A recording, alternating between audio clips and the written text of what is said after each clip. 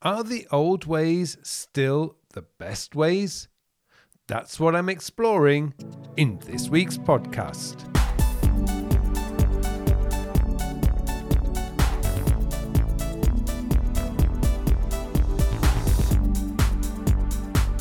Hello and welcome to episode 271 of the Working With podcast, a podcast to answer all your questions about productivity, time management, self-development, and goal planning. My name is Carl Pullein, and I'm your host for this show. Have you ever wondered how people managed their work before we had computers on every desk and a smartphone in every pocket? I mean, how was it possible to manage our email when the only place we could read and respond to email was at our desks in our place of work?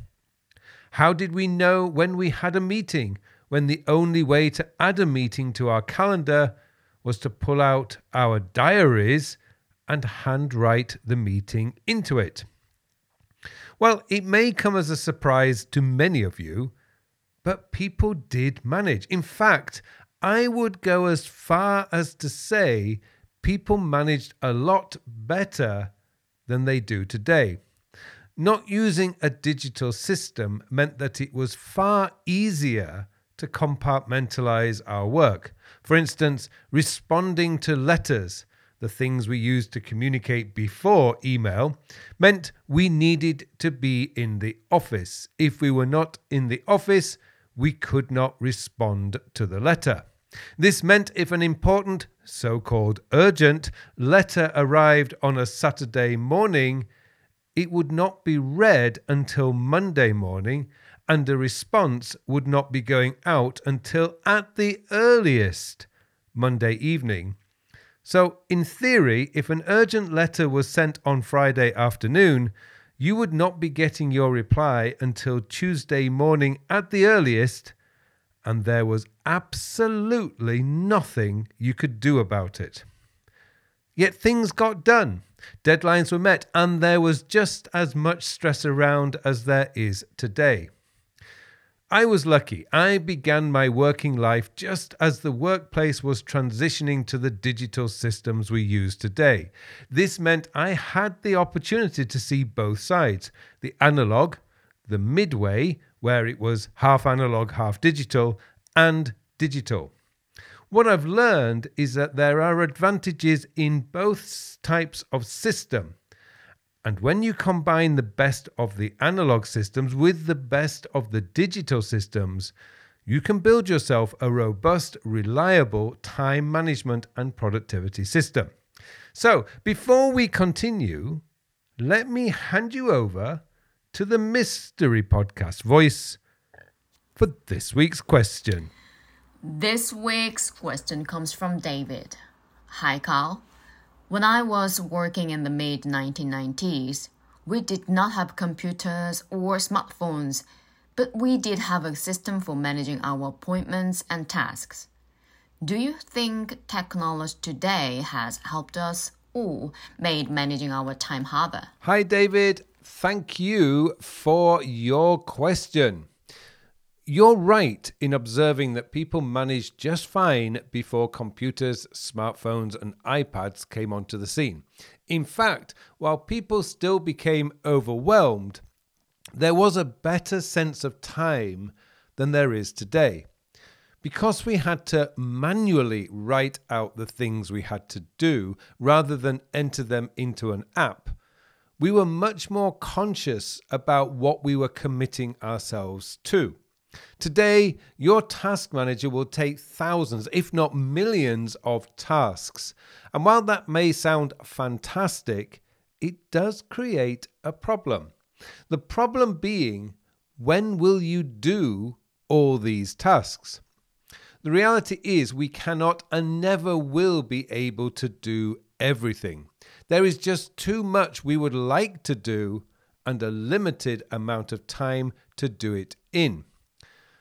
When I was teaching English, I enjoyed the session where we looked at the words time and money. The two nouns share the exact same verbs. For instance, spend time on something, spend money on something, or we can save money or save time. But not only do these two words share the same verbs, they can also be thought of as the same thing. If we choose to spend money on a new iPad, that means we have less money to spend on other things. So if you have $3,000 in your bank account and you choose to spend $1,000 on an iPad Pro with a keyboard and Apple Pencil, then you're going to have $2,000 left to spend on other things. Let's say your rent or mortgage is $1,000 and household expenses comes to $800. Then you only have $200 to spend on other things. With time, we all get 166 hours a week. We are usually committed to spending 40 hours at work. Perhaps we need to spend 2 hours a day commuting to and from work. That's 10 hours. And there's sleeping, eating, and keeping ourselves clean. If you decide to pay less rent or mortgage, pretty soon you will have a debt that needs to be paid. And if you don't pay it, you'll lose your home.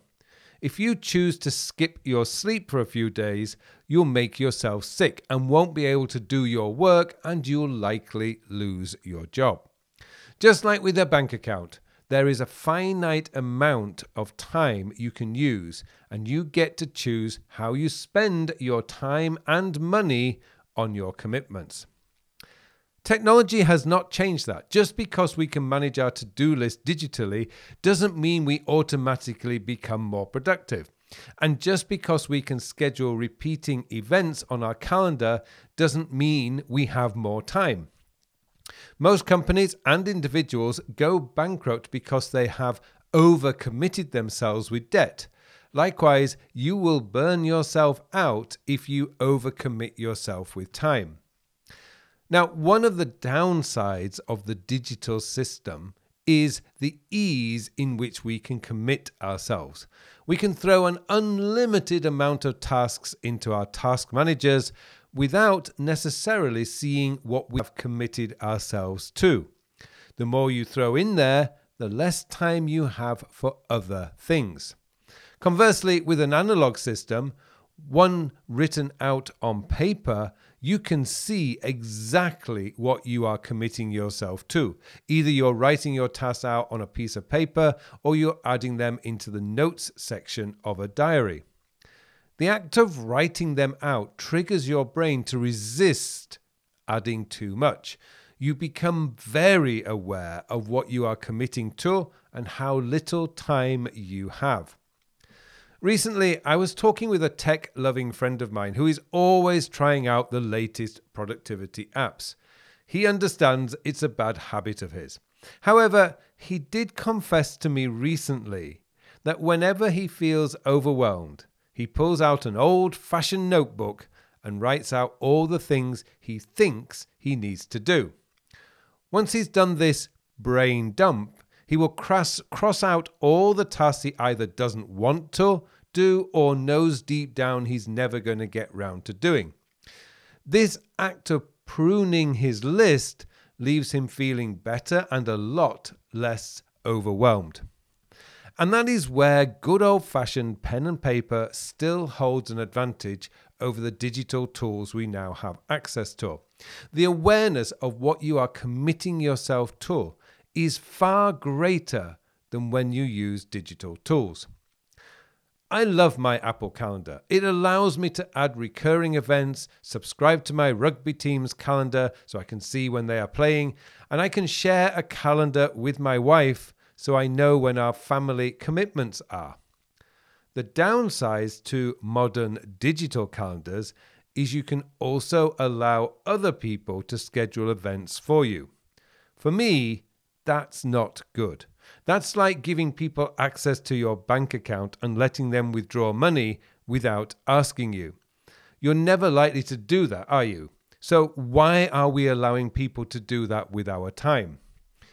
With a digital calendar, I would recommend you make sure you have, at the very least, the option to accept, decline, or maybe a meeting request. I would also suggest if you need time to work on a piece of work, to block that time out. You do not need to worry. The other person cannot see what you have blocked out. All they see is that you are unavailable at that time. This will safeguard you against time thieves filling up your calendar with their priorities. One area where I feel digital tools are better than analog tools is the Notes app. Traditionally, the issue people had keeping all their notes in a notebook is finding their notes later. There was also the issue of scribbling down an idea on a scrap of paper only to lose that scrap of paper. With digital notes, you don't lose them, and finding notes you wrote years ago is as simple as doing a keyword or date search within your Notes app. There is a danger if you're in the habit of switching your digital Notes app every few months that you will lose something. But if you stick with one Notes app, over the years you are going to build, as Tiago Forte calls it, a second brain. I've been using Evernote for nearly 13 years, and when I do a keyword search for something, I am often pleasantly surprised when I get a note I wrote several years ago.